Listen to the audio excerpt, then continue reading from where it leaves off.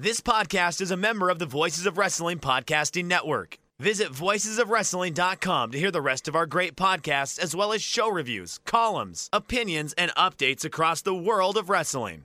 And I say, hey, what a wonderful kind of day.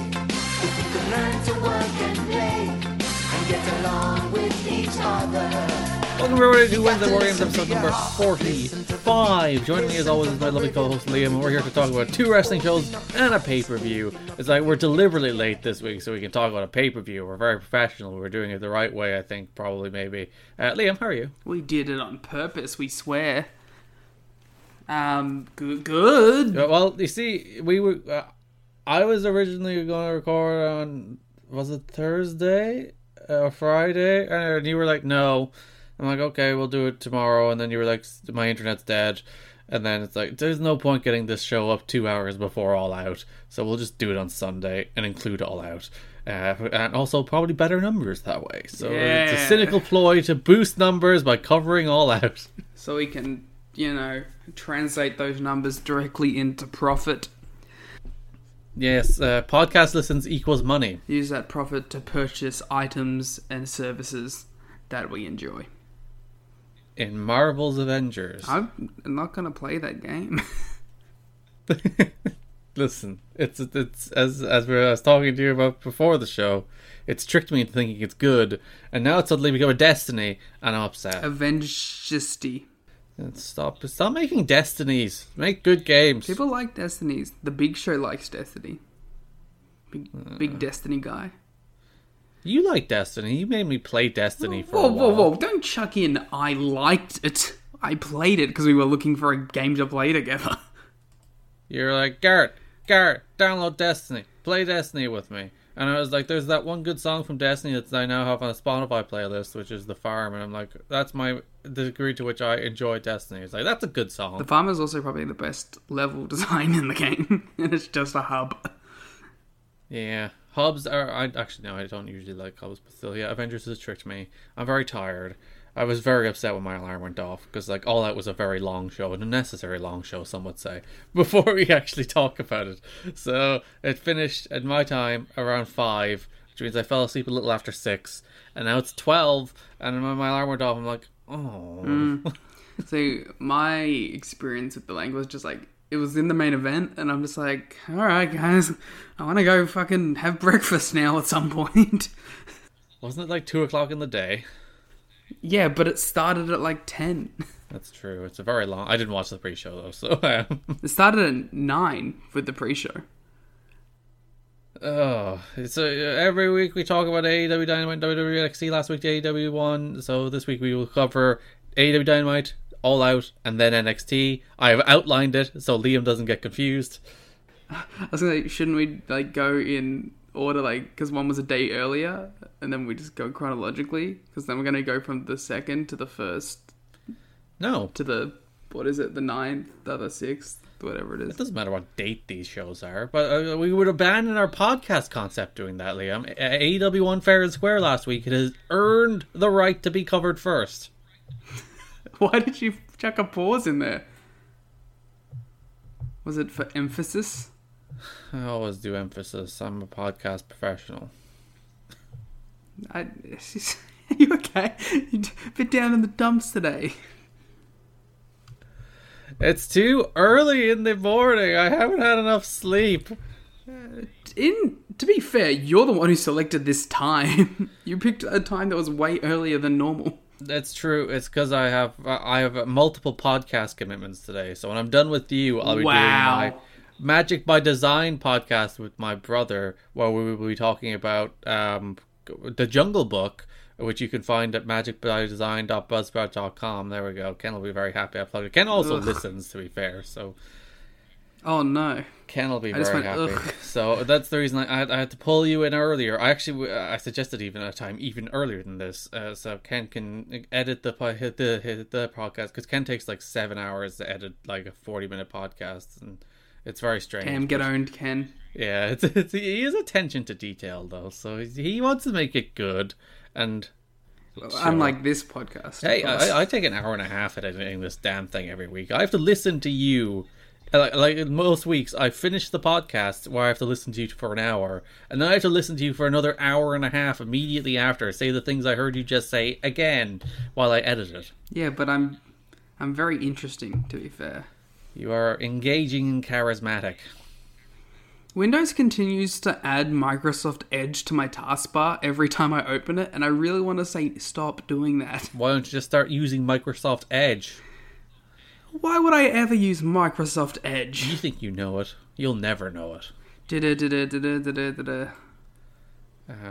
AEW this week, Wednesday, opened with, what did it open with? Oh, Santana and Ortiz against Chuck Taylor and, the other guy? Trent. There we go.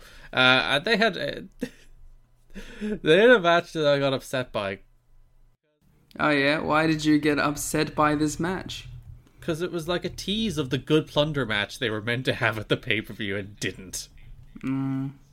Well, you can't really say meant. It meant. I'm thinking about meant. That they should have had.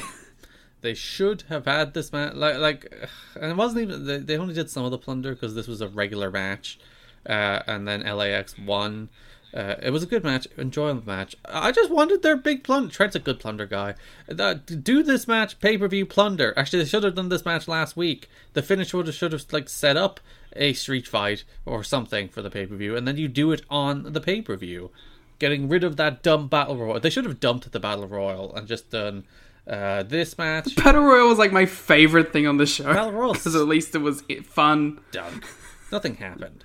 Like, no, I liked the battle royal, but it was just because like there was things happening on my screen that that wouldn't make me like. My eyes weren't drifting to my phone during the battle royal, at least. Because I was like, oh, there's a countdown. Ooh, noises. Ooh, there's a few entrances. There's a bit of pizzazz here. It stimulated the primal instincts in your brain with some It bright stimulated lights and the points in my brain that are like, this is everything that you like about wrestling, man. It's just the entrances. It's all you want. The entrances, the heel turns, and the title wins. That's all you care about. It's like, yeah, it's true. Yeah, this match upset me because it should have been a pay-per-view match. But a good match. It was an enjoyable match. Well, and it wasn't 15 minutes long. Oh yeah, we'll talk about that in All Out. Well, that's not just an all-out complaint. That's a AEW complaint. Yeah, pretty much, except for this match, which was 7 minutes long. But pretty much every match in the history of AEW has been, I want to say, it's nearly every match has been about 20% too long. I would I've said before that every match should be at least 2 minutes shorter than it actually is, especially Young Bucks matches, which I think always go over their time. Maybe not their allocated time, because I'm sure they allocate their own time.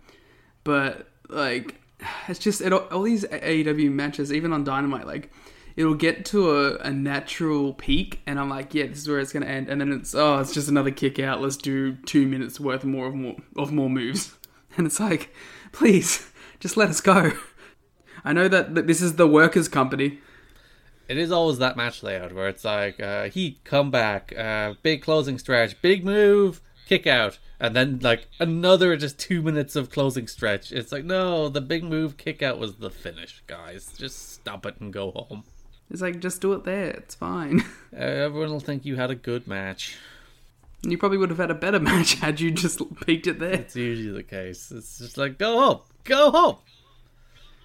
But just yelling at a fictional match now. Yeah, the imaginary concept of a Young Bucks match we're giving out about.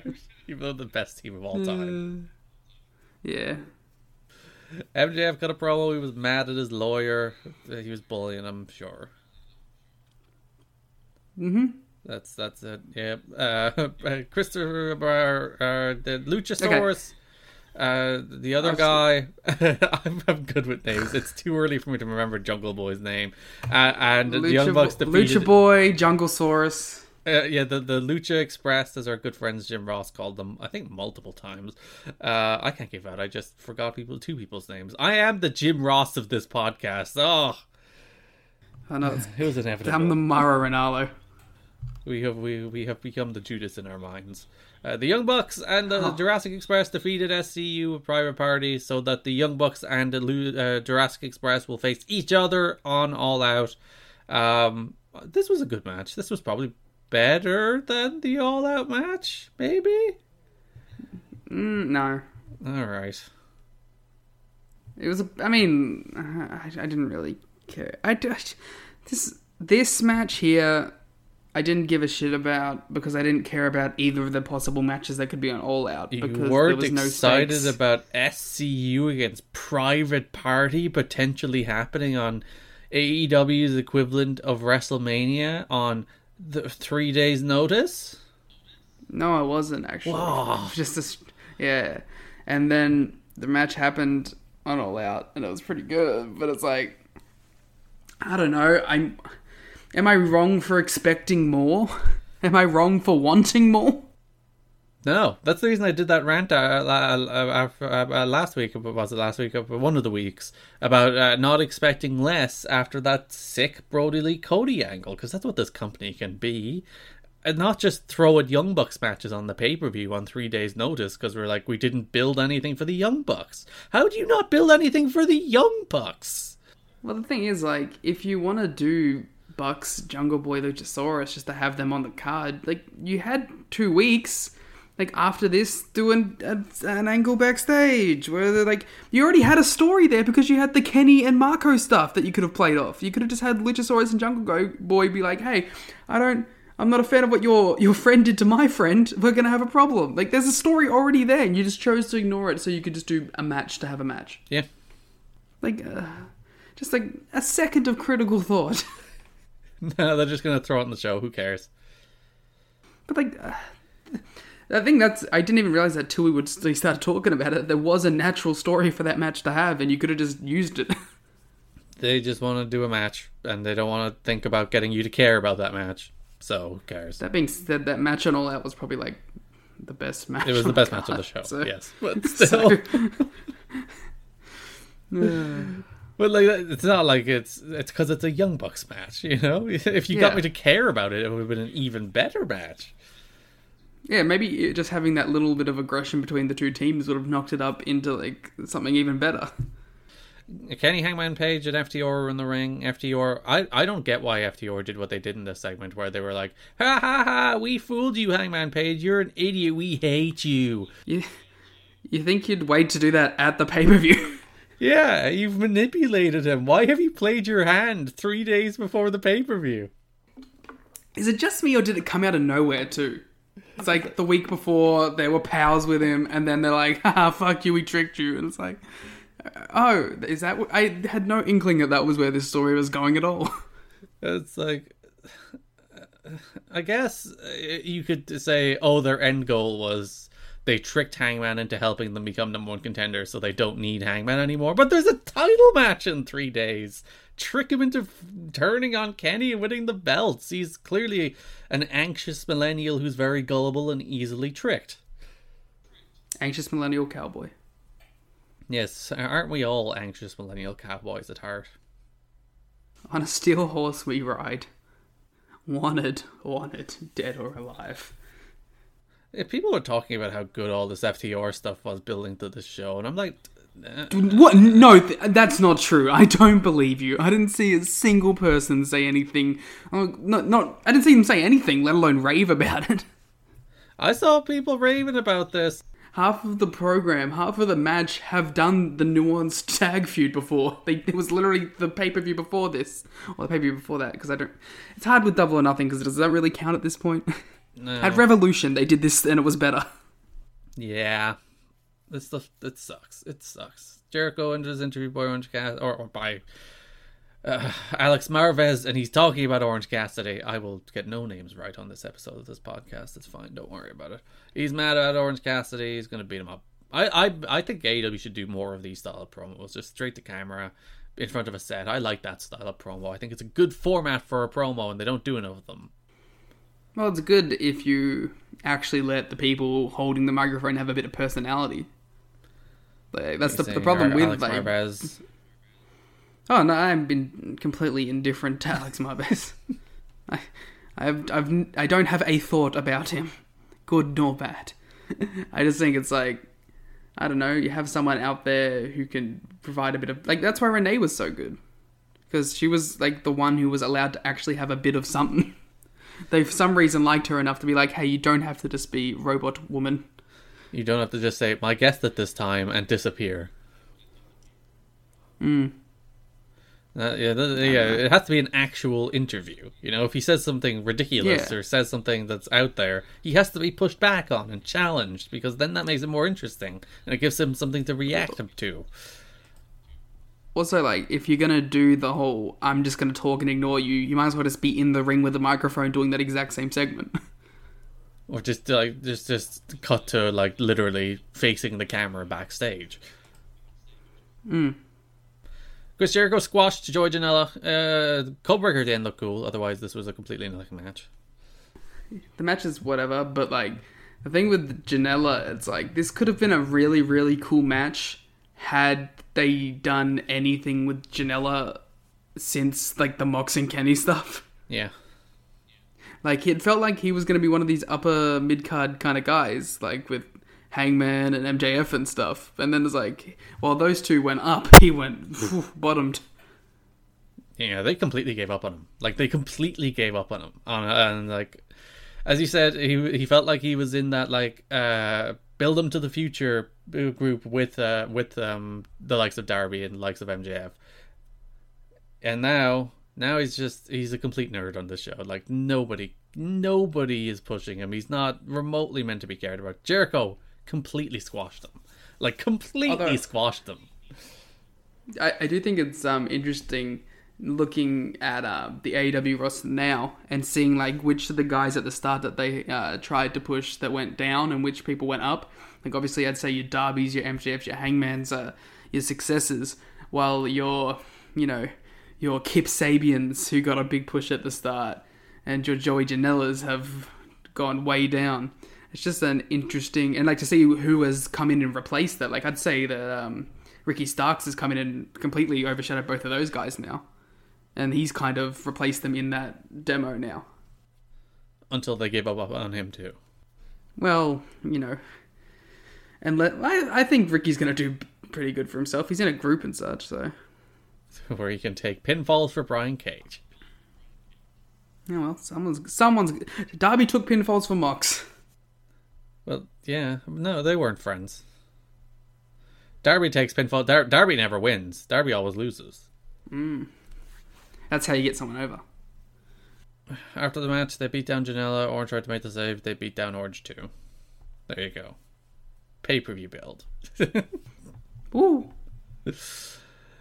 We had the Battle Royal build. Everyone came out, they cut a promo. The best of which was obviously Eddie Kingston, and everyone else is just there. I suppose Taz was alright, but Taz didn't really say anything. I just want to watch Eddie Kingston talk forever. He's a good promo. He can talk. This is a shocking development. And oh yeah, then who could have known? And with Jake Roberts, I need that man to never get a mic in the ring ever again. He is certainly a wild card. Leave him. The pre-tape's completely fine because he still has delivery, but it's like as soon as he starts chucking in ad-libs, I get a crawl down my spine and I start to worry, and I'm like, what's he going to say? He's going to say something. This is going to go bad. He's going to get cancelled. I'm just worried. I'm very worried for Jake Roberts that he's going to say something and not know what it means, and it's just going to go very bad. So I just keep him backstage, and plus the thing is, Lance can talk. Have him talk for himself. Like he's just worse. You know, he is actively worse when he's cutting a live promo. Like, it's not even the wild card element. It's just like his delivery is worse. He loses his train of thought more. Like the pre-tapes though, with like him and Lance under the bridge and backstage beating up all the dudes, that stuff's cool. Yeah, do more of that. Produce Jake Roberts. Don't just let him out there with a mic. And less fake snakes. Do you not like Do you not like? No, I'm not even going to ask you. Do you not like the snake? I hate the snake. Just dump the snake. Just let him cut promos for frickin' Lance Archer. He doesn't need a literal snake anymore. Like, you just have him be a fucking weirdo, man.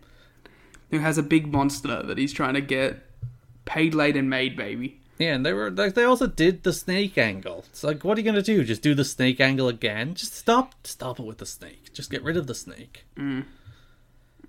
Then they had I'm sick of a this terrible brawl. Really awful brawl. All the nerds jumped in. It's funny. And then nothing happened. And then they brawled right through the commercial break. They came back the other side. And I was like, oh, they're going to do a big angle at the end? It's like, then they brawled for like another minute. And it's like, to the back. It's like, what? There's a really easy thing to do here too, which is just have all the nerds jump in, have the real guys like peter out, and then just have Lance and Brian lay everyone out and stare down. Yeah, they didn't do an angle. They just like go in there, brawl through the break, brawl some more, then it's over. It's like, what was the point of this? What are we doing? I can almost bet like the entirety of the preparation for this segment was just them go, all right, everyone comes out, talks, and then all the nerds jump in and they all fight, and we'll come back on that, and then we'll cut to the back. It's like, okay, so you didn't... There was no planning for an actual thing to happen. It was just go in there and you all fuck around. And we'll record it. It's just s'mores. On like the media call this week, Tony Khan was like, I think about go-home shows differently. It's about selling the pay-per-view. It's like, you sure didn't do a great job of it here, TK. Also, that's exactly what everyone should be thinking about go-home shows. It's been the way people think about them forever. Why is that a different thing to think about? I think it's like the way he balances wrestling and angles on the show, that he's more concerned about pushing angles to sell the pay-per-view. I don't mind that either. either. Terrible go-home show, so... No, neither way. That's the way this should work. Get me excited for that goddamn pay-per-view. I'm watching this 2 hours of television being like, I'm going to order this show on Sunday regardless. Well, one, because we have to cover it, but it's also wrestling, so I'm going to order all out. So, like, I want to be excited for it. So when I sit down and watch the 2 hours of go-home television, I want to be coming out of it pumped up for that pay-per-view. And I came out of this one being like, oh... this pay-per-view is just such a non-priority in this company for... I don't even know why, because it's one of their four giant pay-per-views a year. So it's in theory the equivalent of WrestleMania. It's the genesis of AEW All Out, coming from All In, and it's like, why aren't you trying? Why don't you seem to be trying? It's very weird, and it's funny. It's like they say, like I think about these go home shows differently. I think. You know what was a really good go-home show? The one that had Kenny Omega and Park wrestle for 30 minutes. You know what wasn't a very good go-home show? The one that had just everyone cut promos and beat each other up. It's like, you can do it. You can do it either way. Like, you just need to make it good. You just need to have a bit more than just nothing to present to people. Just try. That's all I want. I just want them to try. And they clearly did not try on this show. NWA Women's Champion Thunder Rosa defeated Serena Deeb of the Straight Edge Society. They both making their AEW in-ring debut. Nice little match.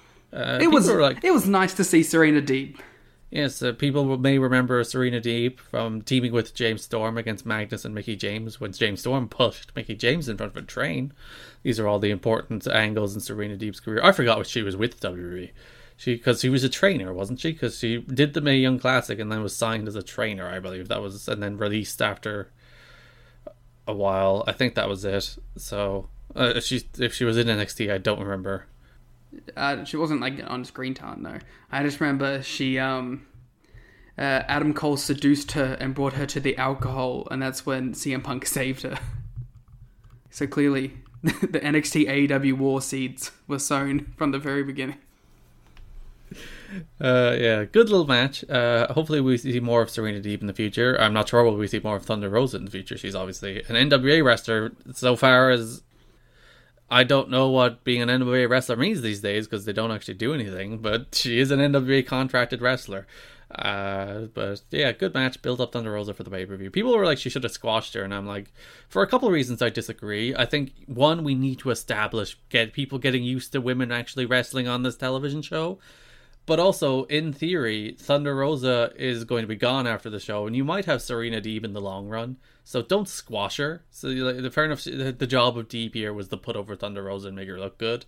But in the future, like Serena Deeb is available to AEW as a long-term talent if they want. I would imagine if she wants to sign a contract. I don't know whatever personal thing he wants to sign a contract or not, but I would imagine she's available to AEW long-term, whereas Thunder Rosa may not be. So you don't want to just kill her. Yeah, exactly. And but that being said, I hope both of these women stick around. I think Serena would be a good tentpole for the division, you know. There's a lot of younger female talent on the roster that could probably use a veteran hand helping them out. And I hope Thunder Rosa returns because she's like the second most TV ready female that they have now. Mostly because she had the chance to actually perform on TV. That is true. Yeah, that does help. I miss Rio. Swole said that she's going to do a tooth and nail match. Well, actually, I don't think she said the name of the stipulation. She's going to fight Britt and Reba in a dental office at All Out, which was later, I think, revealed to be a tooth and nail match. Where does the nail come from, though? I don't know. I guess it's like they're fighting tooth and nail, and then they're just like... Yeah, it's a pun, but it's like... Clearly, Big Swole should have just attacked Britt with a nail. Driven a nail gun into Reba's skull. Well, they almost used the drill, so...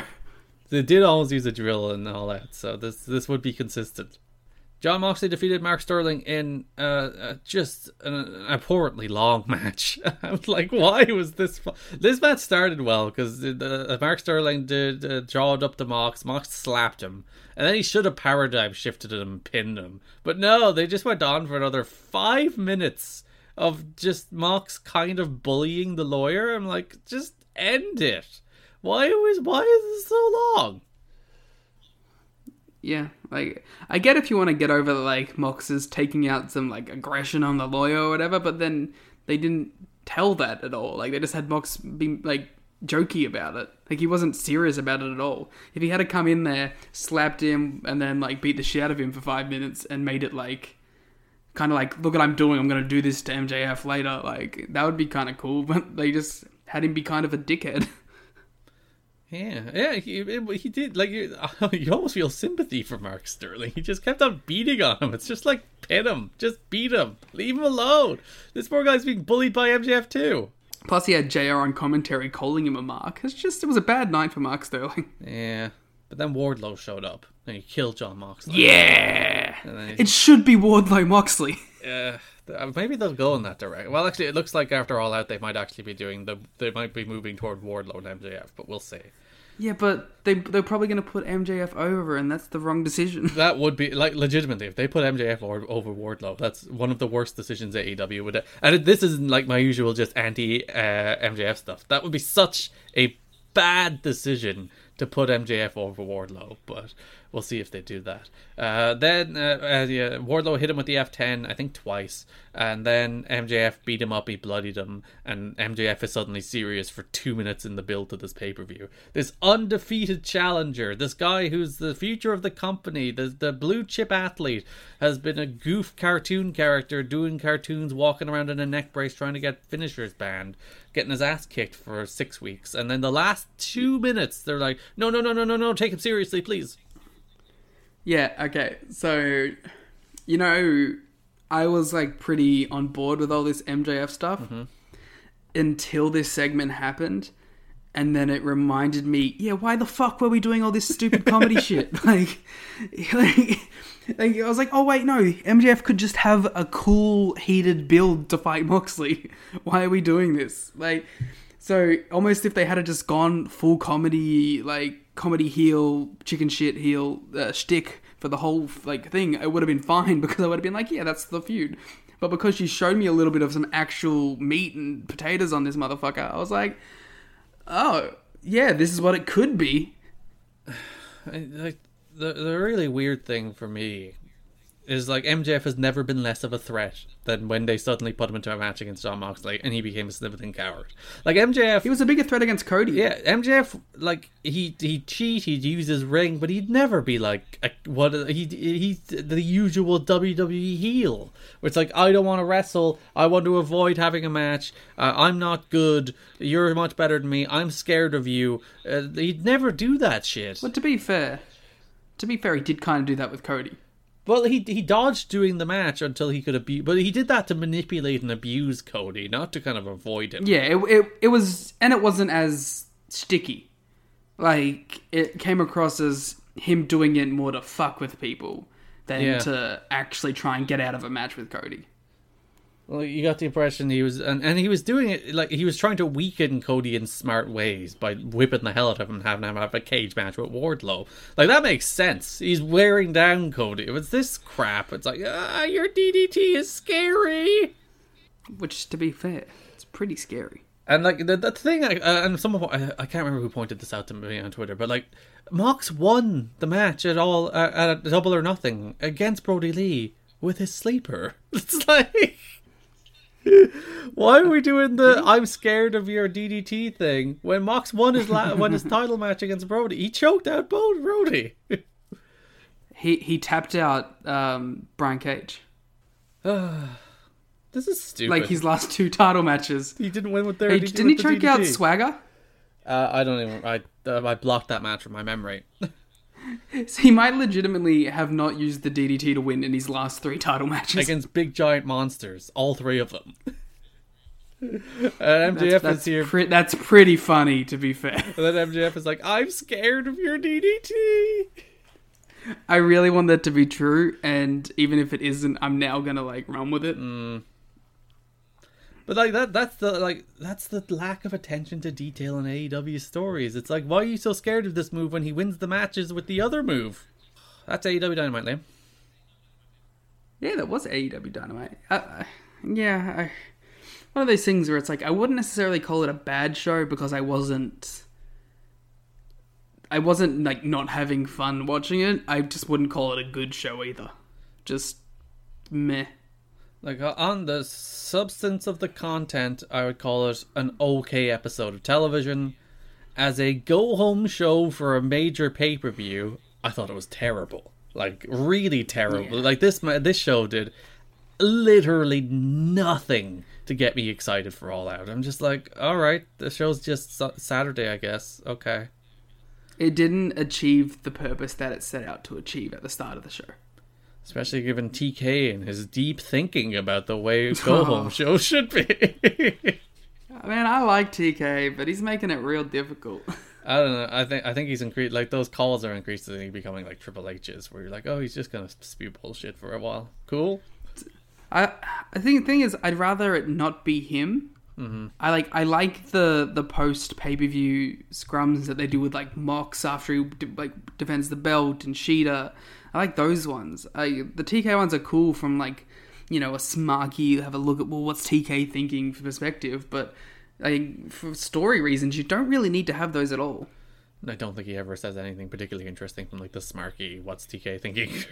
Well, he used to. I'm saying more from like, you know, the first Double or Nothing or the first All Out when like AEW was still new and we're like, what's going on? Like, they were really interesting then. Now I don't think we really need them as much. Like, we just have someone go, hey, what about Brock Lesnar? And it's like, I can't talk about it. All right, cool. That brings us to All Elite Wrestling All Out, which was last night, which was my hot take about All Out. People were like, this wasn't a very good show, and I don't think it was a very good show. But my hot take is All Out not being a very good show is a consequence. It's this has been a build-up over the summer from like mediocre storytelling and really relatively weak creative has led us to this mediocre All Out show. And people are like, where did this come from? It's like, this has come from, it's been shaky. It's been shaky for the summer. Yeah, this pay-per-view was a pretty apt reflection of what TV has been recently. And it's like, I guess what makes, like, AEW as a company still has a lot of goodwill with me.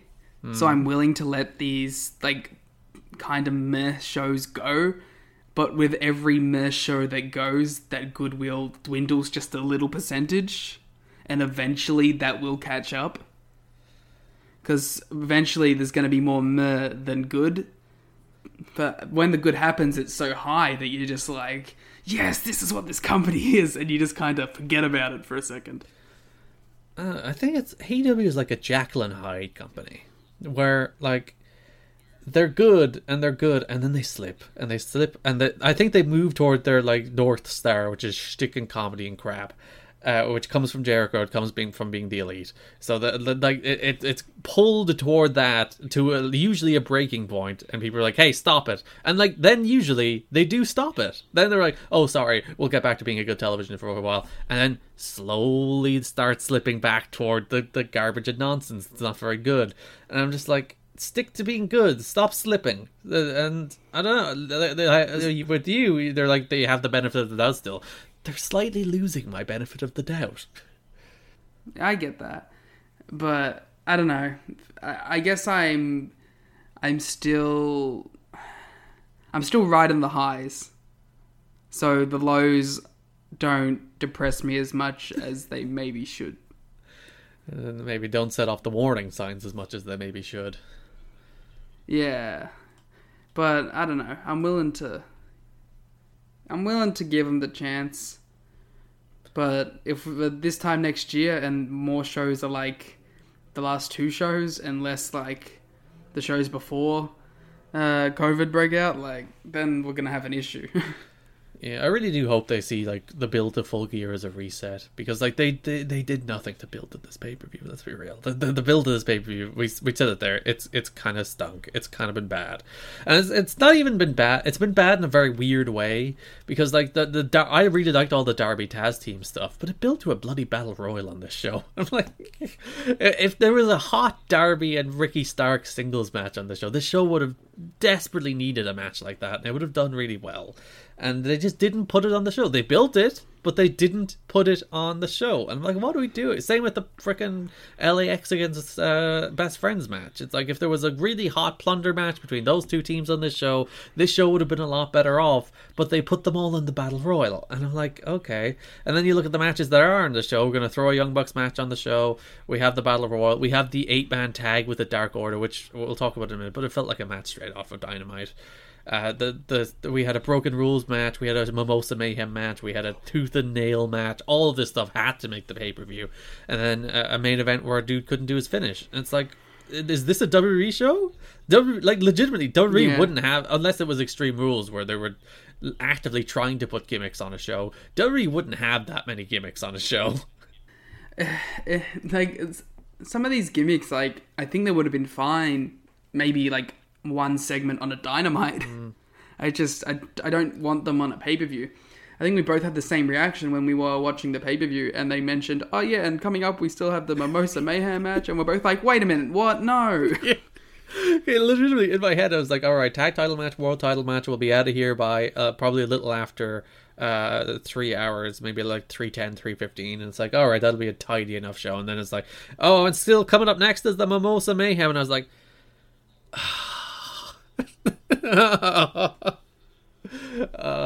and it wasn't, well, the match was okay. It was fine. We'll get into it. We'll start. Big Swole defeated Britt Baker in a tooth and nail match. People hated this. I thought it was okay. Yeah, I thought it, like, first of all, I think people calling it a cinematic match is kind of dumb. This was basically just like an Attitude Era on location brawl. Though I will say it had background music, which I'm pretty sure is like the differentiating factor. It's like, oh, sorry. if they have the background music during a wrestling match, I believe it slips into cinematic. Yeah. Okay, then I didn't know that there was specific there are rules, clarifications out there. Like, you know how there's like certain things for like what classifies as a specific genre of movie, or like to get classified in a specific way in film. It's just one of those things where it's like it needs to have this amount of background music to this amount of actual wrestling for it to be classified as a cinematic wrestling match. Yes, but yeah, people hated this, and I didn't particularly like it. I didn't think it was particularly good or like funny, but it was fine. I thought Rebel was very good. Rebel was the star. Yeah, I thought it was pretty okay. Like, I don't know. I didn't really have a negative or a positive thought about it. I was just like, oh yeah, okay, that happened. Also, it wasn't very long, so like it didn't overstay its welcome for me. Yeah, But maybe it did for other Even people. when it ended, I was like, oh, that's it? Oh, good. Yeah, it was really short. I really don't get how people could be that mad about this segment. It was just like, it was fine. Young Bucks defeated Jurassic Express in, I think, very easily the best match on the show. Far and away the best match on the show. As you said earlier, typical Young Bucks, probably like 2 minutes too long. But other than that, far and away the best match on the show. You were upset that both people in the Voices Wrestling review gave it 4.5 stars. I didn't want you to call me out on that one. I just thought 4.5 stars was a bit crazy. I actually agree. I think that, I think we're both actually 'Cause- like 3.5. I think we said, which I Yeah, think is about right. I think but... it's 3.5. Like, I think 4.5 is low end match of the year, and I don't think this was a low end match of the year. yeah, But hey, maybe that's just for me. It's one of those ones where like it happens sometimes where it's like, and it happens the other way where you'll be like, yeah, that match was great, 4.5, and then someone will be like, yeah, 3. And it's like, wait a minute. that's a gigantic. Yeah, it's when there's those gigantic gaps. It's like, wait a minute, wait, who's wrong? And Well, of course, it's not even never the- us that's wrong, Liam, because as No, our it's the other podcast people. creed is, we are never wrong. Hashtag. But like you can almost understand if like I gave a match 5 stars and then someone gave it like a 1. Mm-hmm. Like I can almost understand that more than me going 3 on something and someone else going 4.5. Yeah. Like a 4-star differential, like, oh yeah, that's cool. It's just different opinions. But like 1.5, they're like, that's insane. How could you do that? Yes, the Young Bucks won, which makes them number 1 contenders for FTR's tag titles. So they've set those two on, and maybe they'll stretch it out to all or to Full Gear. But they've set those Yeah. two teams on a collision now. Finally, I think that's your Full Gear match, which sucks because I kind of wanted that in front of a lot of people. But hey, I suppose you can't hold the match off forever. yeah, we've reached the stage where it's like, because to hold that off until you can have a lot of people is still 6 months away, and that would be quite difficult. You'd have to like, for real, injure one of the Bucks. Yeah, well, actually, take out Matt Jackson, let Nick do a singles run for a while, bring back Matt. That actually wouldn't be the worst idea in the world. See, like, you know, we make the joke about putting us on the book, but look what we were just coming up with stuff. We just saved your Bucks FTR main event 6 months, baby. Yeah, you can have them spike pile drive him through a table or something, and he dies, and then or onto steel Break steps. his back again. Break his back on speed, like full Dark Knight Rises Bane. Just snap him across from their knee. Do a reverse Shatter Machine, so like you're picking him up, and his back's coming down. Yeah, onto steps. Get crazy with it.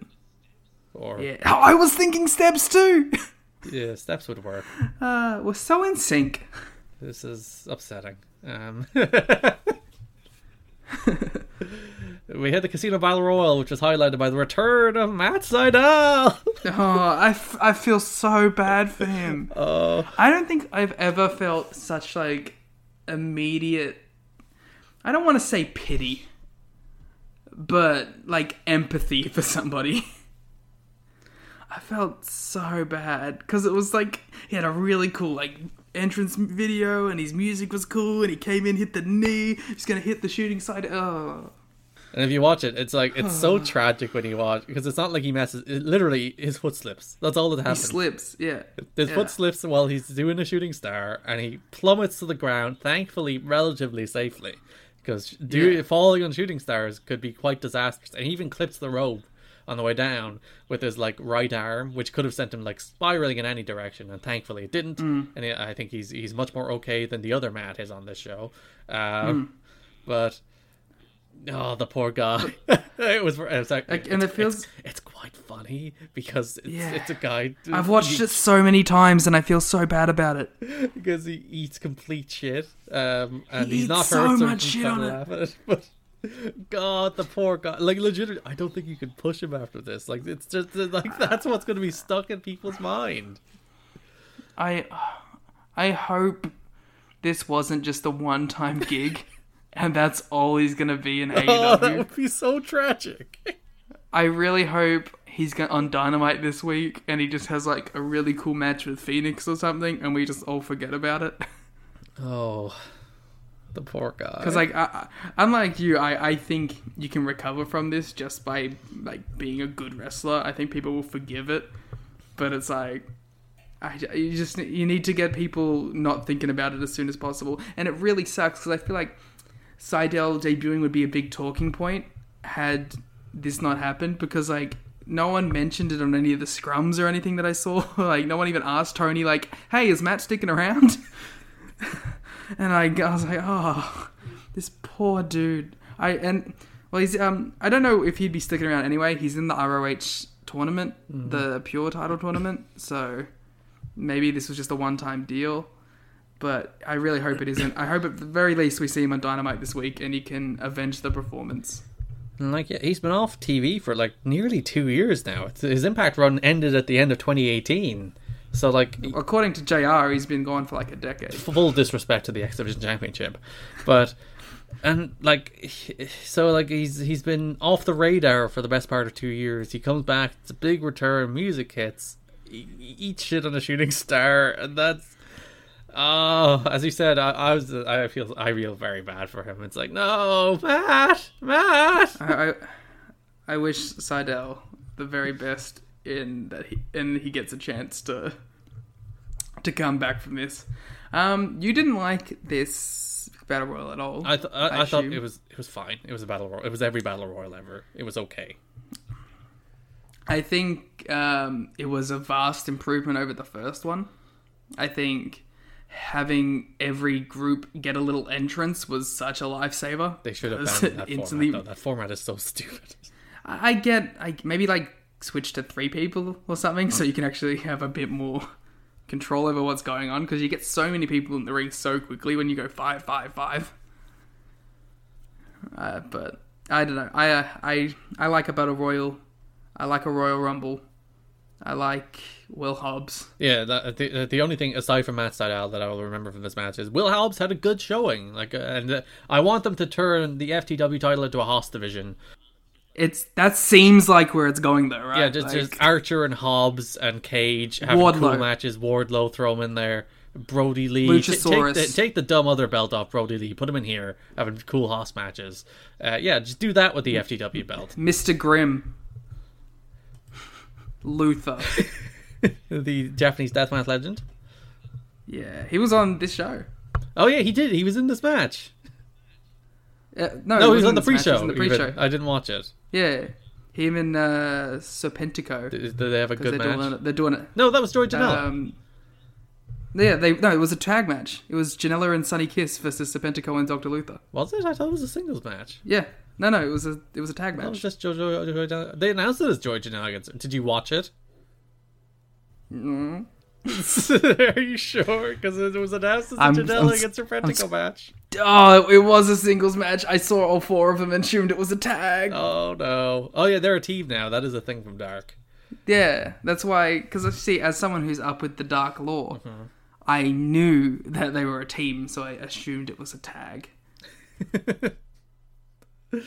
Final 2 were Lance Archer, Eddie Kingston. Lance Archer won. Our two picks. Yes, when you were like, I think Kingston's gonna win. It's like, because you were watching this on a slight delay actually. So I said I hoped Kingston won. He was my pick. I didn't think he was actually gonna, but I was like, hey, fuck it, let's go Kingston. Yeah, you were watching this about half an hour behind, which was very funny to see your like Matt Sydal, no reaction in real time. Because you told me that something bad happens, and I was like, it hasn't happened yet. It has to be something to do with the last person that comes out. And it was very bad. It certainly lived up to my hype. I still feel bad. I can't shake the feeling. I feel so bad for the dude. Do you think Archer winning tipped the hand that Moxley was winning too much? I think... I never thought MJF was winning. Neither did I. People were like, oh, this match is a toss-up. It's like, John Moxley's retaining. Come on. No, this didn't feel like... I think putting the belt on MJF would have been a massive mistake. Like, that's not something you do now. This felt like a gimme title defense to me. But maybe that's just because, we're not the MJF stans. No, we're not. In the hobby, it's not easy being a fan of ripping packs or repacks.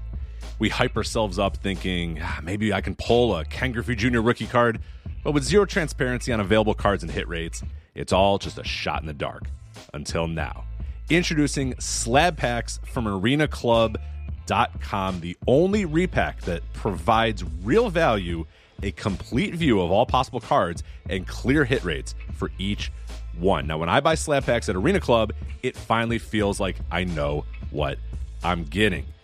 I was able to open an Arena Club slab pack, and I'll be honest, it was a lot better than what you normally do. Say you go to a card show, and there's a random innocuous brown bag of cards, and yeah, you can open it, and look, it's going to be junk. You know what I mean? Like, you know what you're probably going to get in those. Maybe you find that fun, and sometimes I do. Sometimes I like just opening up cards and saying, hey, look at some random cards or whatever. But if you're really in this game to find value and find particular cards, it sucks to have to buy these mystery packs, and it ends up being, almost nothing. Nothing of value. Not with Arena Club. You can display, again, of all available cards, hit rates, grading, so you know that when you're opening up this slab pack, you are going to get something valuable. You are getting something good. And Arena Club, in addition to having those great slab packs we just talked about, is also a marketplace for card collecting, buying, trading, selling, displaying, all that sort of stuff.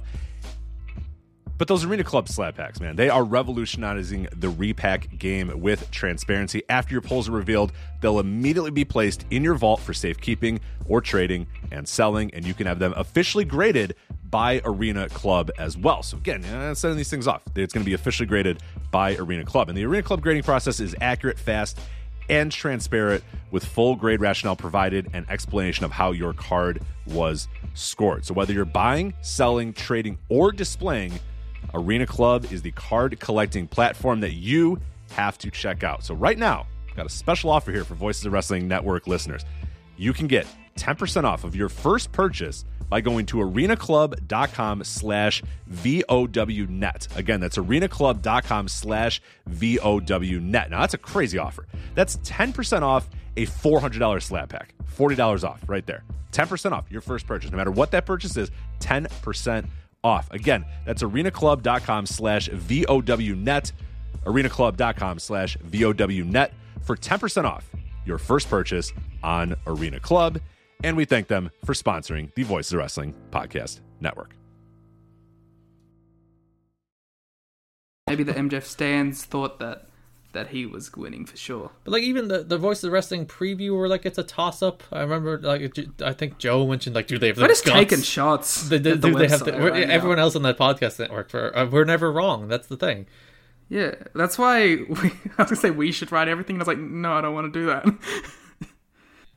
Once you never commit to firm predictions, that you can never be wrong. That's the way it works.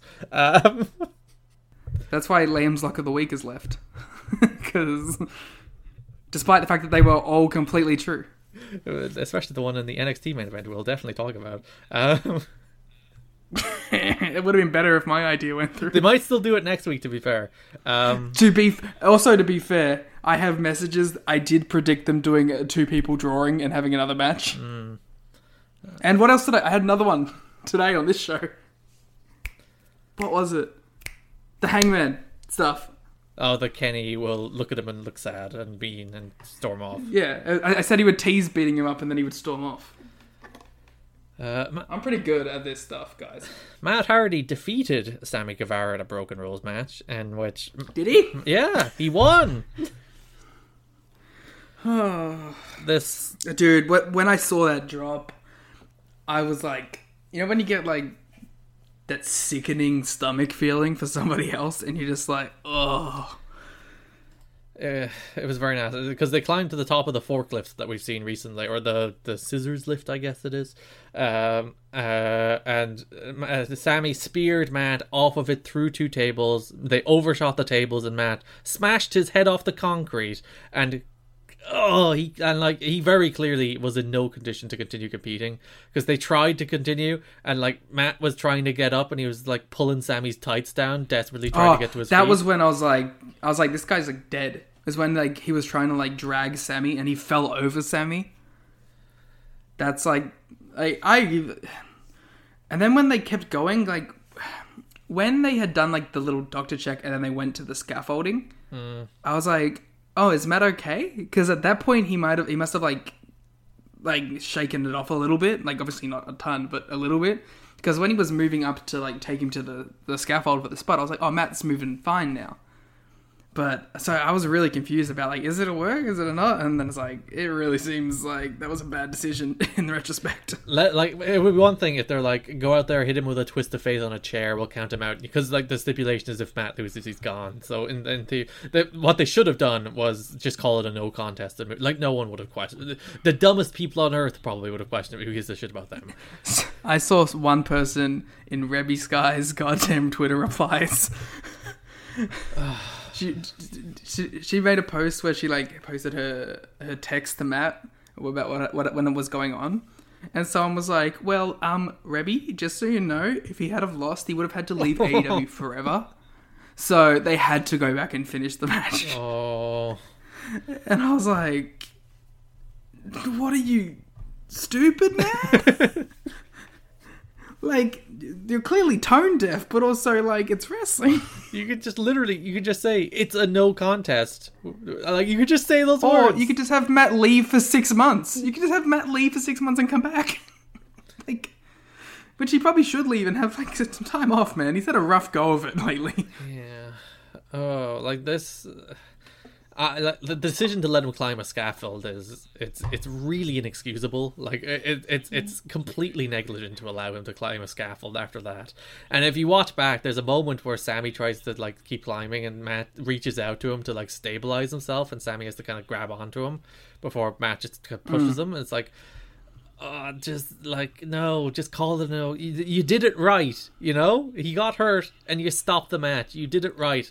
And then you sent him back out there. I don't care if it turns out it's like, oh, he just got his bell rung and he has no concussion or something. That he wasn't all there, and he very clearly wasn't all there. And you send him back out there to climb 10 feet up a scaffold to push Sammy Guevara down through a freaking crash mat. It's like, that's... Don't do that. Don't do that. He should have just, like, if you wanted to have him do a big spot to end it, just have him throw Sammy off of it. He doesn't need to climb anything. Like, you're already on a stage. Just have him go, whee! Like, it just felt like there was a level to it where you could have gone, alright, this is the situation we have. Matt, like, because I don't know, I'm not there. Maybe Matt's going, I want to finish it or some shit. And, like, you're just like, alright, fine, just throw him off. Just throw him off, but don't go up the thing. Like, there's a middle ground between the one and what they did. I feel like it was weird for them to just go to the exact finish regardless, and then they couldn't even deliver on it because Matt was so fucked up. But like, if they want to do, just send him feels to the bad. ring. Just like, go to the ring, put a chair on his neck, hit a twist of fate. We'll count him out. You know, don't climb anything, for God's sake. Matt wins. He's still in AEW. I would give out about the maybe finish. Matt should take some time off though. Matt shouldn't have been winning this match anyway. Yeah. I don't know, man. Matt isn't doing a lot for me. Hikaru Shida defeated Thunder Rosa, retained the AEW World Women or the AEW Women's Championship, which may be the end of Thunder Rosa. She is still an NWA employee, but this was a real good match. I think I preferred the Penelope Ford match, which is bizarre to say, but both were really good matches. Shida's like, I really wish they pushed Shida as a star on the. People be like, she wins her matches. It's like, yes, she wins her matches, but she is never a featured part of this show, and she should be, because she's one of the best wrestlers on this show, but she's never treated like it. Yeah, she wins her matches, but she also appears in the crowd holding the belt. And when she wrestles, it's 2 minutes long, and she never has important matches on Dynamite, and she just comes and goes and disappears for long periods in any meaningful way. And sure, she wins her matches, good for her, but she's not featured. She might be. I'd even like struggle to say she's pushed, because she's clearly the fourth of the champions in terms of like the degree to which she's put in the show, the degree to which she's treated as important, and she's probably like the first of the champions in terms of like talent. So actually feature Hikaru Shida. Yeah, I also feel there's a problem with the women's division where a lot of the time they just don't set anything up once they complete their story. It's like, they'll do a little, like, and that's not even a big feud. They'll do, like, 3 weeks worth of stuff to build a match at a pay-per-view, then the champion will win, and then nothing. It's like, how are you supposed to get amped up and hyped for Shida when she'll now, like, disappear for 2 weeks, and then she'll come and she'll beat some nobody, and then someone will get 2 wins, and then they'll face her at Full Gear. Yeah. It's like, that's not a way to get behind a star. you need to you just had Ivelisse and Diamante win the tag thing, right? Mm-hmm. Why couldn't they just come out and attack Shida after the match or something? And then you have 2 challenges set up for Shida right there, and it's her continuing to be on TV with a continuing story. You could even, if you have Thunder Rosa for some more dates, boom, you have, the champions versus the 2 people who aren't the 2 challengers. That's the thing right there. It just feels like you could have done something. And I think that's my problem with AEW in a lot of places, is it feels like you could have done something, but you were just either too lazy to, or you just decided for some reason to just do the most basic thing possible. Yeah. There's just stuff just happens. It's they never build anything. It's a lot of cop-outs. And I always use the example of Hangman and Kenny's title defenses because I think it's the perfect example, where they had a ton of those title defenses after they beat the Young Bucks. They beat everybody in the division, but none of those matches were made feel important. Maybe the Best Friends won a little, but other than that, the rest of them were just Kenny and Hangman have a title match next week. They're defending the belts against these 2, against the Dark Order, against the Natural Nightmares, against the Jurassic Express. They just did all those matches for the sake of doing those matches. And which is fine, I guess, but they never made them feel meaningful. They never made them feel like important title defenses. They never built up the challengers. A lot of the time, it's why are the number 3 contenders getting a title match? What's happening here? It's and that, I think that has pervaded the entire show through the summer. There's a lack of purpose. So many people on this show just do not have meaningful purpose. It's funny because this is the exact thing we used to give out to NXT for, and we used to praise AEW for not doing. Or at some points they had so much purpose, they had people in 2 feuds at once. Yeah. Not just half the roster had 2 feuds running at once. I don't know, man. I really hope. It does kind of feel to me that after this show, the Full Gear is going to be a little bit of a reboot, similar into the, when the Dark Order did their big debut and they rebooted it the next week and AEW was good for a bit. I feel like we're doing another one of those. It shouldn't have to get to that, though. It shouldn't have to get to, this thing was kind of bad, fix it. It's why do we have to do this cycle every time? Well, it's just can we start learning instead of just adapting? And people, there's an excuse that always rolls out that I don't buy. It's they're a young company. It's they used to do this good. It'd be one thing if it was bad and getting better, It's it started terrible, but it's incrementally getting better as they learn. It's it started pretty good, then it got pretty bad, then it got really good, then it got kind of and then it's the summer, it's been ooh, slowly going downhill. And it's it's a young company. It's no, they're getting worse. Don't give them the excuse of it's a young company. It's a young company only works if, they weren't already, hitting old strides. Yeah. It's no, they know what to do. They did it. They did it quickly. And, there was a time where they are a young company was a valid thing, and that was when they were, doing 20-minute Hangman Kip Sabian matches and random, Hangman in a 4-way and shit like that. And they did learn from that, I feel. I don't know. Things are weird now. I just want them to be better. Speaking of better, the Dark Order lost to the wonderful team of the Nightmare family and Scorpio Sky. And is Matt Cardona in the Nightmare family? That's, I guess, a loose association at the moment. He's Nightmare family adjacent. Yes. In a match that was apparently 15 minutes, and I refuse to believe it wasn't any longer than 30. It was so long. This match should have been Dustin against Brody. Let's be real. I get what they wanted to do. They didn't want it to be a 1-week title build. But then they did.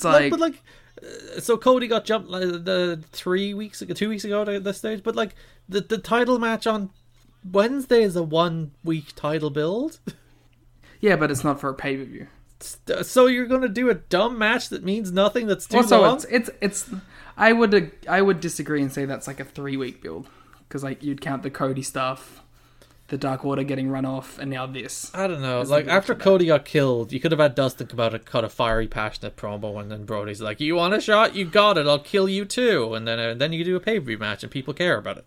This whole thing was very wonky, and I didn't really like any of it. Yes, this was a long match. One thing I really didn't like was goddamn Brandy Rhodes coming out to this, we're going to defend my husband. We're going to fight for him, get revenge. And she comes out smiling and taunting them like, haha, we're going to fight you now. It's like, that's not the attitude you should have. Not to mention her fucking bizarre dark promo she cut. It's a good thing I don't watch it. That's the reason I didn't watch the pre-show, actually, because the pre-show was trying to trick me into watching dark content. I see through your ways, AEW. But yeah, Brandy's really like not great. And like, this is like her 4th character reboot since the start of AEW. Pick a lane, Brandy. Or just stop. Yeah. Give up on the Brandy experiment and just let her be a backstage person who comes out with Cody, because she's really good at that. I think she adds to Cody's title matches because she helps garner sympathy for Cody. I think she's a much better manager for Cody than Arn Anderson has been. Yeah, like, but I just, I'm done with it. Like, this was the show where I'm just started realizing, like, okay, the company's been around long enough now. Some people just didn't work. We can start phasing them out or trying something completely different with them if they haven't already had 4 characters. Indeed. Brody Lee had the match won. He basically had Dustin beat, where he tagged in Colt, who was wearing Dark Order coloured gear, by the way, if you'd noticed. Went for a moonsault, missed. Dustin rolled him up, pinned him, and then Brody was very mad that he set up Colt to win, and then Colt went on to lose. Understandably. So he is mad at his pal. FTR defeated Kenny Omega and Hangman Page to win the AEW World Tag Team titles. It took like 90 seconds after this match. This match was so underwhelming that it took me like 90 seconds after the match to be like, oh, they're champions now. This was a title change. Yeah. This was a whole thing, wasn't it? You liked this match more than I did. I thought Hangman was really good in this match. I thought Hangman brought energy and urgency. Kenny was fine. And Long Boys. And then FTR were just sleep-inducingly boring in this match. It's like, you're so dull, and it's so like, if you go back and listen to the I don't remember what episode had the FTR against Butcher and the Blade match, but if you go back and listen there, it's like, oh, they looked awesome in that match. They looked like sharp. They had a ton of snap to them. They were working with urgency. They were working with that sense of, again, purpose. To go back to, I think the most important thing, my word of the day is purpose, Liam. And then this match, which was nearly 30 minutes long and could have been 15, and FTR took control after the opening exchanges, and it just grinded to a soul-crushingly sleepy halt, and FTR eventually won, and I just could not care by the end of it. This was the famous AEW tag match double heat that we love to see. FTR, I thought they were.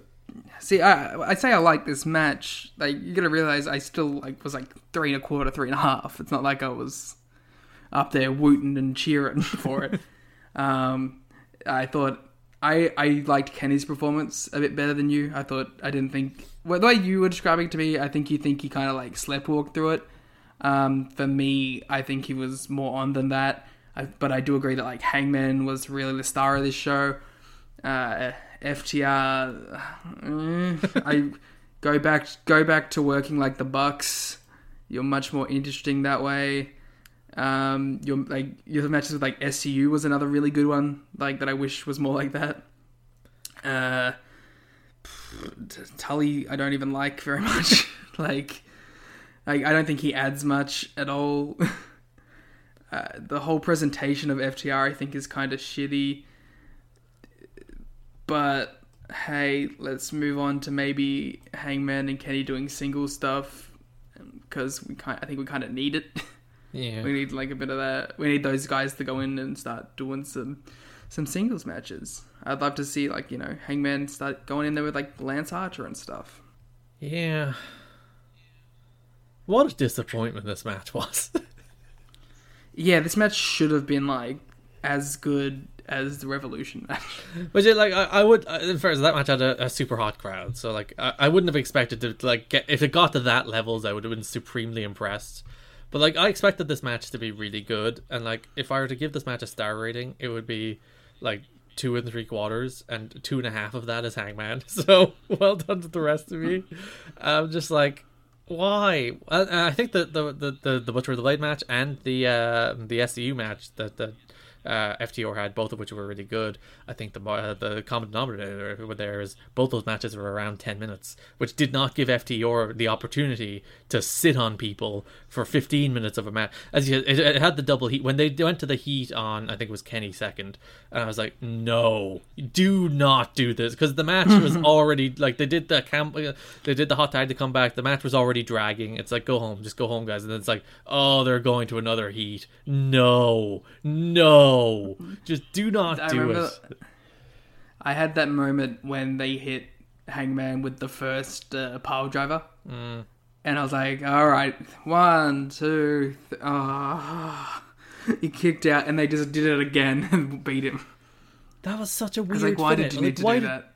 Yeah, why did you have him kick out of your move just so you could hit the move again? Like, do something else. I guess it's just because they want to sell that Hangman's like super strong and fiery, but it's like have Hangman have a little hope spot. Have Hangman fight, and then you hit him with a shatter fight machine. Back a bit. Yeah, and he starts like gearing up, fighting, and then. But you know what? No one actually cares to hear about us talk about the match. They want us to talk about the Long Boys. Oh, that's the reason people are here. My man wore pants. My man looks like he's about to team with Bandito. He's got the exact same like pattern. He's got the same tassels. Or what did you call it? Fringe? Is it fringe? Not quite tassels. I would have called them tassels. I think they qualify as tassels. Because like, isn't like fringe like the cowboy thing? I'm not a cowboy. I don't know. Damn. I don't know why, but that really made me like... I was like, you're just admitting that you're not a cowboy. I was like, gosh, I guess I never thought about it.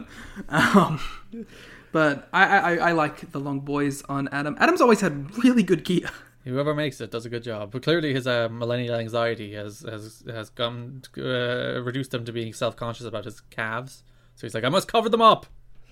Well, remember when he tried the black wrist tape for 1 week and he's like, no, I don't like that anymore. The graphical bits for Hangman are one of like the most out of place things that I still like. They're funny, you see. That's the thing. They're actually funny. So that's the reason I'm like, I'm on board with them. Did you see the one for this? No, what week? was it? It was, in quotes, I don't care what goes on the graphic anymore. Which I'd like to think it literally always comes from. It's like, hey man, what are we going to put in your graphic this week? And he comes up with something, and now it's like, legitimately, I don't care what goes on the graphic anymore. My favorite two were before this were trying out black wrist tape for this week to see how it goes, and the next week going, didn't like the black wrist tape, and he's had the white wrist tape back. He's the best thing. That's what show. I like. I like Hangman. Hangman, I legitimately think he might be the best babyface in the world right now. Yeah, he's up there.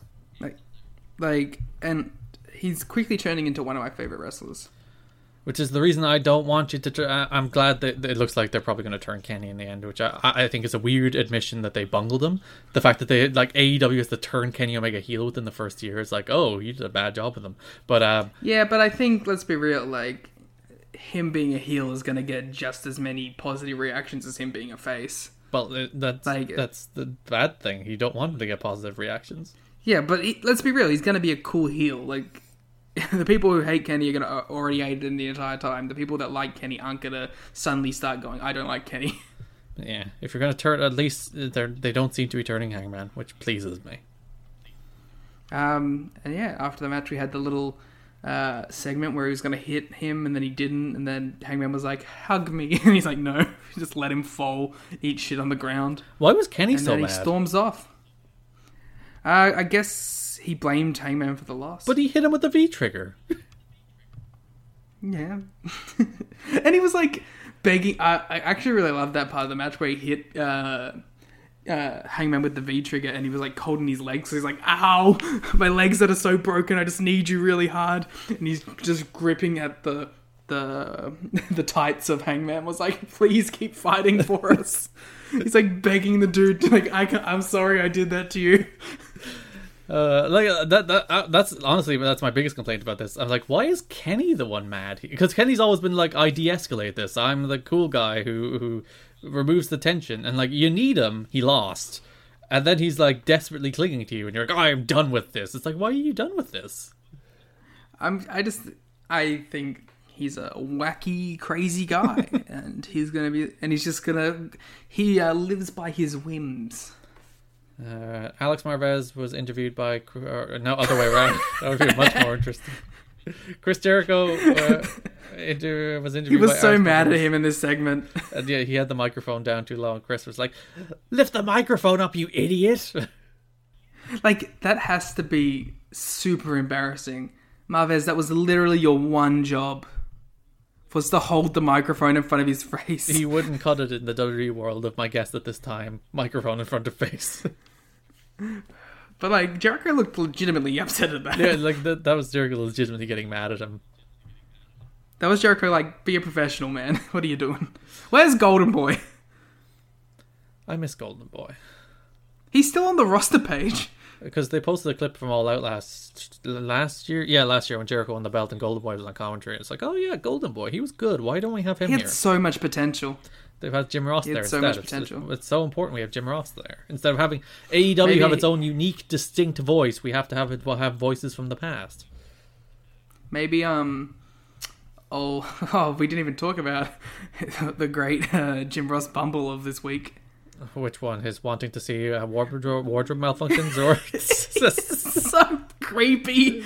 You fucking pervert, man. he's horny on Maine all the time, Liam, and Howdy. He's the new horny on Maine is being horny at work apparently. So Howdy on Maine.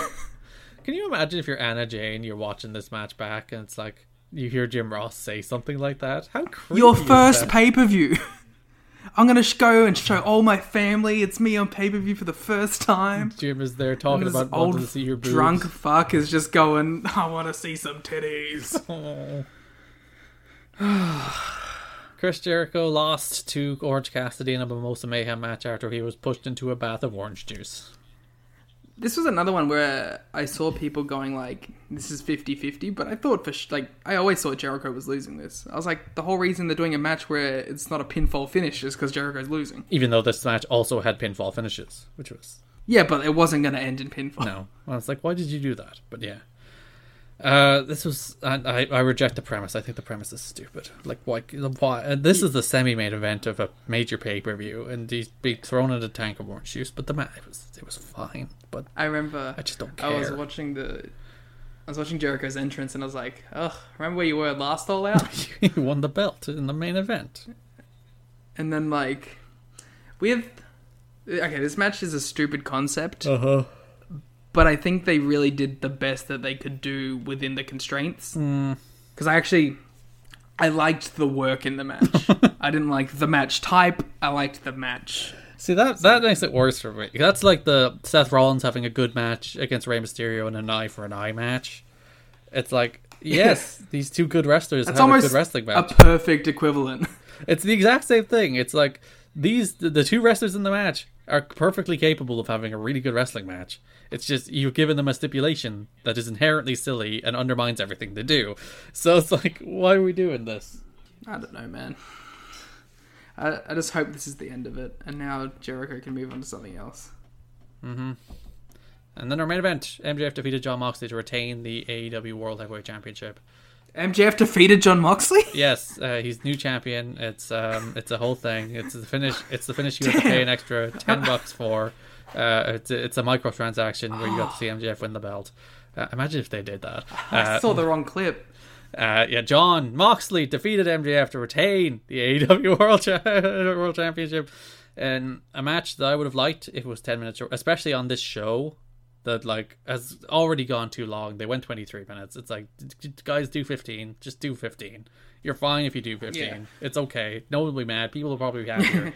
I think they had a perfectly acceptable main event. But people were like, it's a 4-star match. I'm like, there was parts of it. It's another that were, 3.5. I was like 3.25, and like I think there were parts of this match that were really good, and then parts that it was just too long otherwise. And They probably could have. It dragged. Yeah, if they tightened it up and got rid of some of the fluff and maybe no MJF heat segment, this would have been a better match. But actually, if you listen very closely to Jim Ross on commentary during this match, the entire match, he's like, "Oh, MJF is proving himself at this level. You know, I'm so impressed with how good he's been in this match." It's like, "Oh, you're clearly setting him up to lose." They're like doing the thing where it's like, "Oh, he's valiant and great in defeat." Like if you like, I actually had this thought during the match. It's like, "Oh, I didn't think MJF was winning," but listening to Jim Ross on commentary in this match, he's clearly like trying to sell the idea that he looked great in defeat long before he ever loses, which I guess is fine. But if you listen closely, you're like, "Oh, he kind of tips his hand." But yeah, Moxley or Wardlow threw the diamond ring into the ring, but didn't throw it to MJF. The ref. Alright, first of all, this was all MJF's fault. Yes. Like, he can't get mad at Wardlow that he couldn't catch the ring. He's going to get mad at Wardlow that he couldn't catch the ring. That's completely your fault. Yes, Maxwell. So yeah, Michael. which referee was distracted with Wardlow, which allowed John Moxley hit the move that was banned, which I actually kind of like as a finish. Yeah, that's exactly what he should do. It's John Moxley. But I like it in the sense that, but I'm actually not going to like the promos MJF are going to cut. It's going to cut. It's like, yeah. He did the move. As soon as that happened, I was like, he's going to go. He cheated. But he cheated.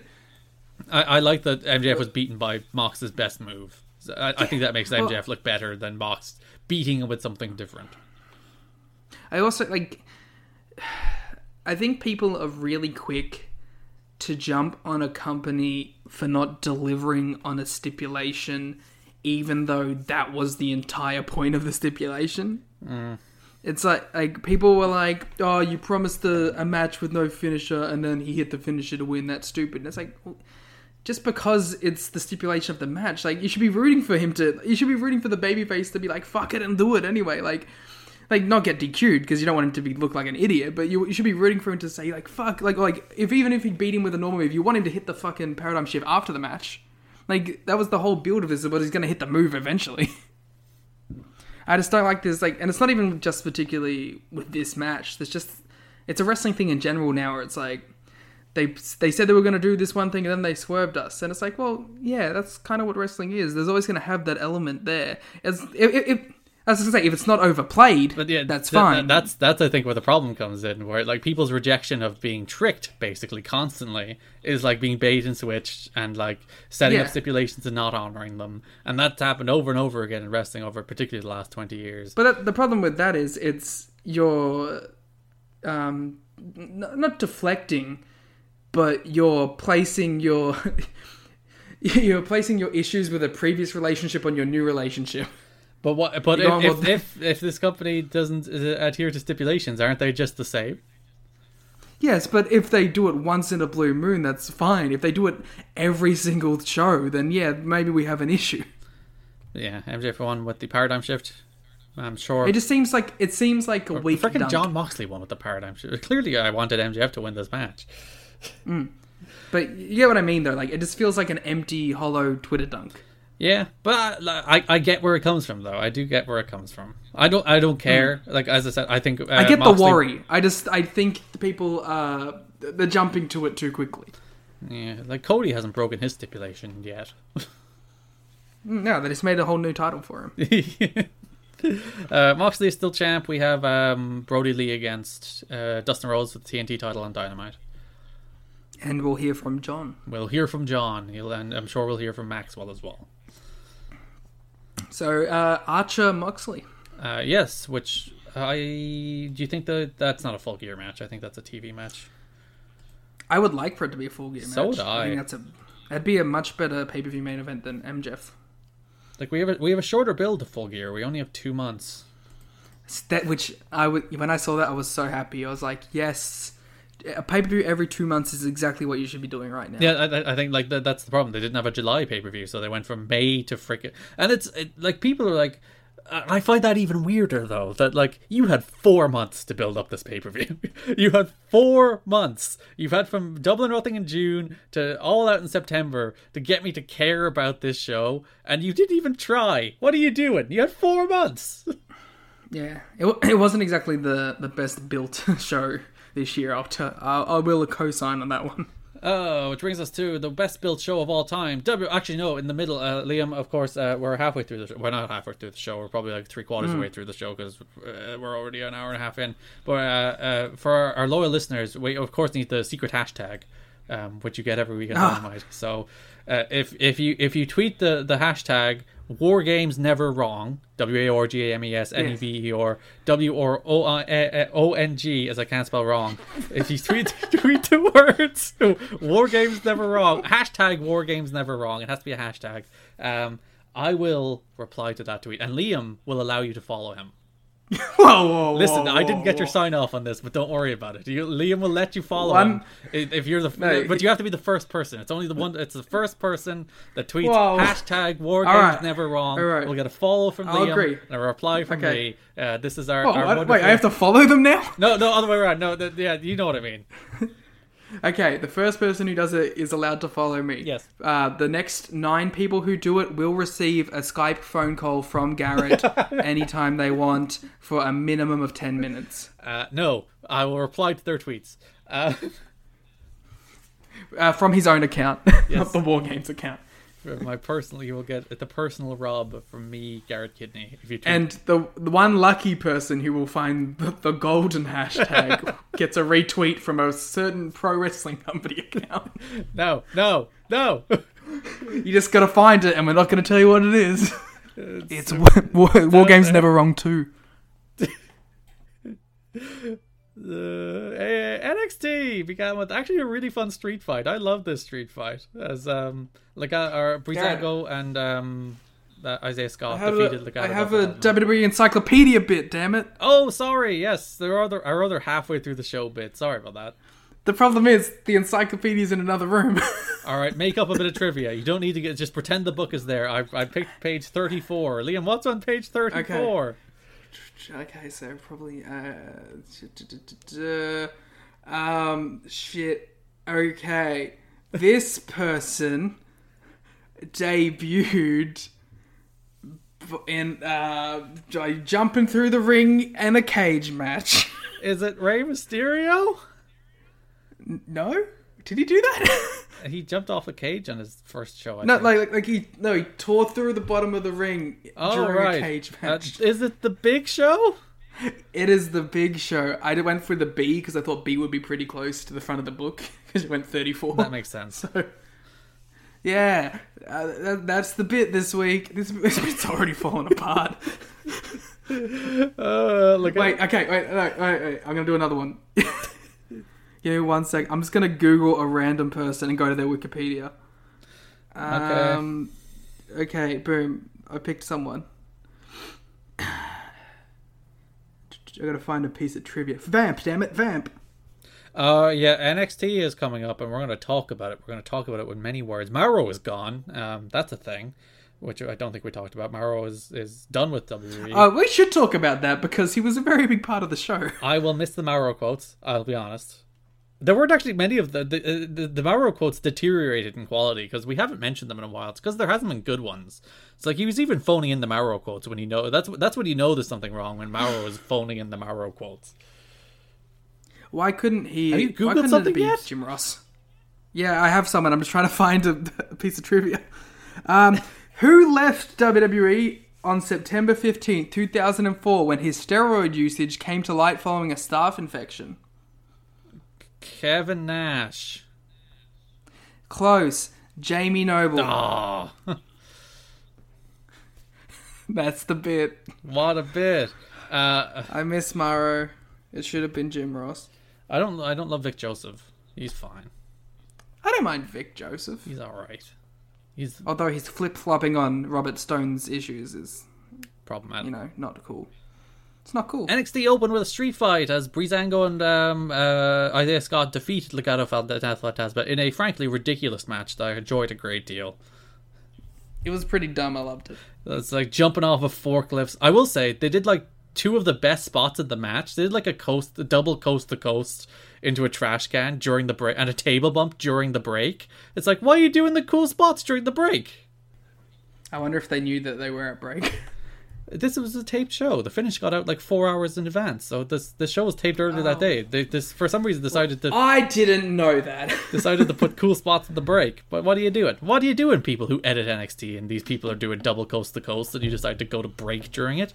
But nonetheless, really fun match. Honestly, this was the most fun I've had watching NXT in like ages. Garrett, is a double coast to coast a coast to coast to coast to coast? Yes, it's all the coasts. That's from the Pacific coast to the Atlantic coast to the Indian Ocean coast. To the Irish coast. There you go. Those are the 4 coasts.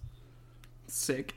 But yeah, this is we've gone too deep. The good thing is we're like further into this podcast with 3 shows than we were with 5. listen, that's because they were AEW shows and not NXT shows. So That's a burning indictment. 2-hour show. Yeah, fun match. I like this match a lot. NXT should be more fun like this. That's exactly it, yeah.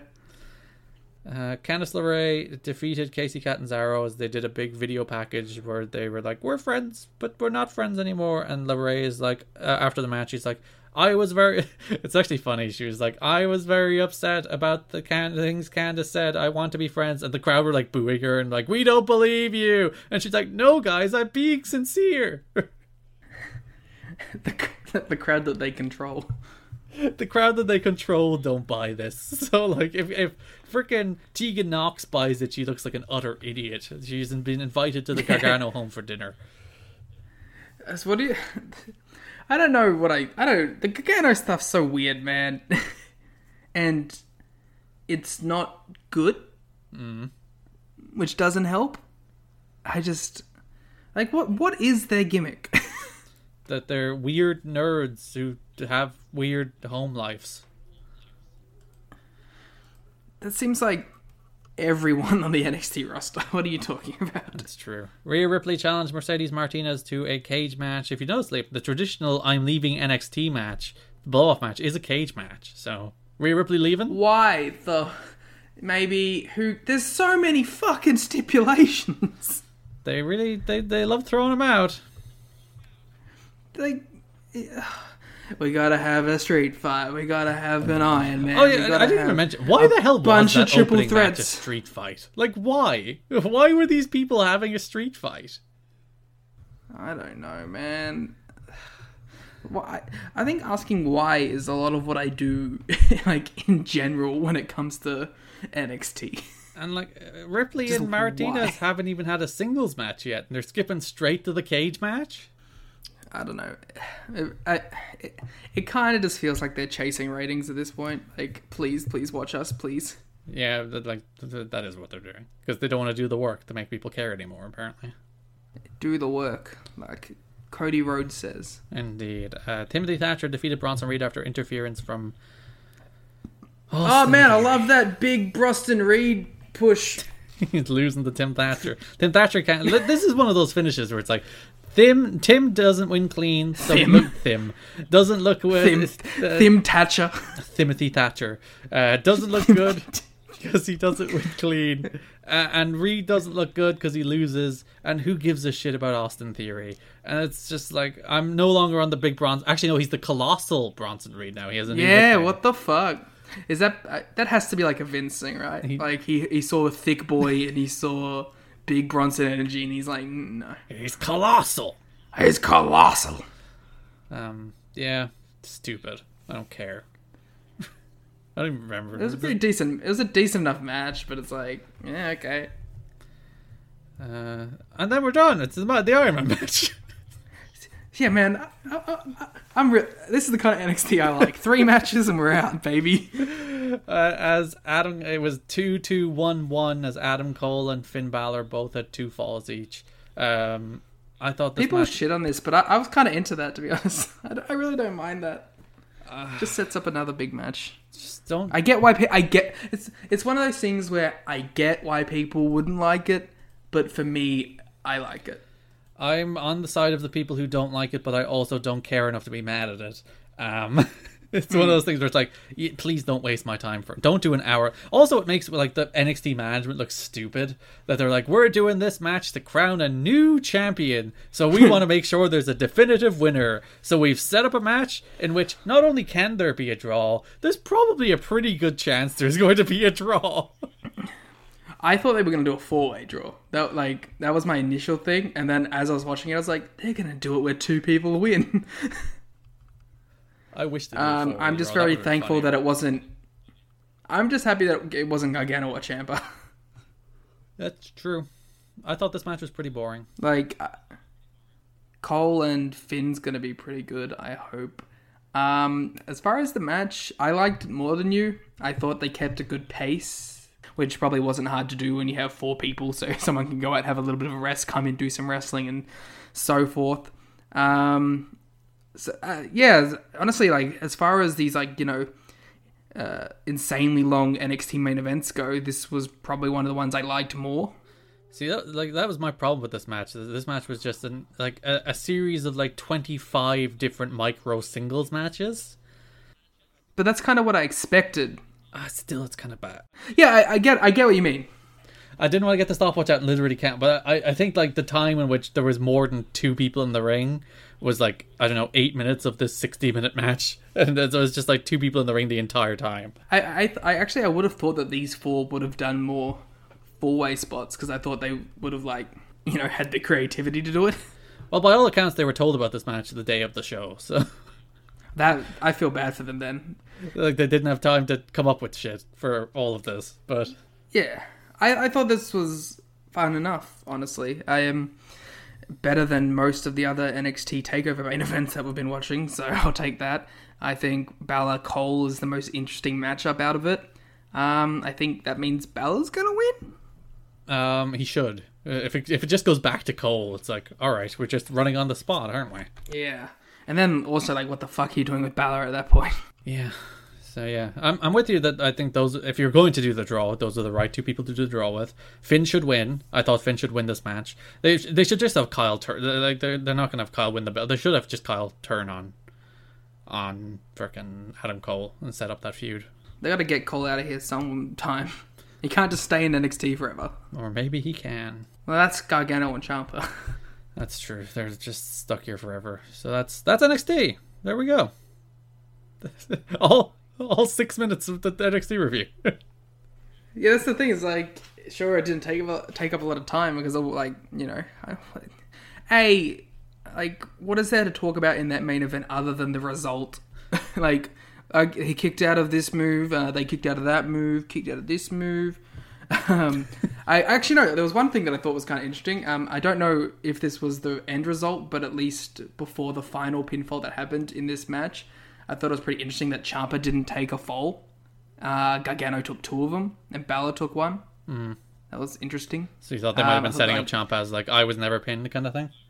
But then he was pinned. Yeah, so. maybe. Yeah, exactly. I just thought it was an interesting choice to have Gargano be the guy that takes the most falls in the match. And I really didn't expect Finn to take one either, to be honest. But yeah, I thought it was a pretty good match. Not that it's anything I'll ever watch again, I don't think. Which is why you're going to pick it for your match of the week. What's your match of the week? All Out doesn't count. Maybe that 4-way. I think I'm also going to pick... What was on that? The Iron Man match? On the AEW show that was really... Yeah, the Iron Man, probably, yeah. It's because, I don't know, the best match on AEW is probably Best Friends against Proud and Powerful, which was pretty good, but nothing special. Yeah, I don't know, yeah, the Iron Man match. What do you think they're going to do with Ciampa, though? There you go. I don't know. Cross? Oh, no, Cross is dead. Seem really into it. Cameron Grimes. Is he a heel? I don't even know. What is... I don't know anymore. I don't know, man. Honestly, probably Damian Priest. Priest's about to do the Thatcher thing. Who cares? That's a 1-week feud. Yeah, fair. Yeah, I wouldn't mind. Ciampa Priest would probably be pretty good, actually. Probably the best way you can go with him. But then you have to have him lose another match, which is he's such a loser. Or you put the title on him. That would really cut the legs out from under Priest, but it's not like he has many legs under him anyway. So yeah, who cares? I was going to say it's NXT. Shall we go back a match ago with the Reed and Thatcher thing? That's true. Show of the week is Impact Wrestling based on our polls. I legit, as someone who watched all three, if Impact was my an option, it probably would win. Because NXT was on Tuesday. Impact Wrestling has 71%, 72% to 28% of our poll with 467 votes. In the other one, it's actually tighter than usual. AEW has 63 to 38 with 43 votes. So Impact is the winner, followed by AEW. But I guess Impact isn't on the remit of this podcast, even though you should be watching it every Tuesday night at 8/7 Central on Access TV, featuring Motor City Machine Guns against the Rascals next week. In a match booked specifically for me. Yes, it's a very and TJP and Chris Bay, which is even more of a Liam match. A match I specifically asked for. Yes. But yes, show of the week. What do you pick, Liam? I probably pick NXT because I didn't care much. I'm picking NXT too. NXT wins! Yeah! Suck it all out!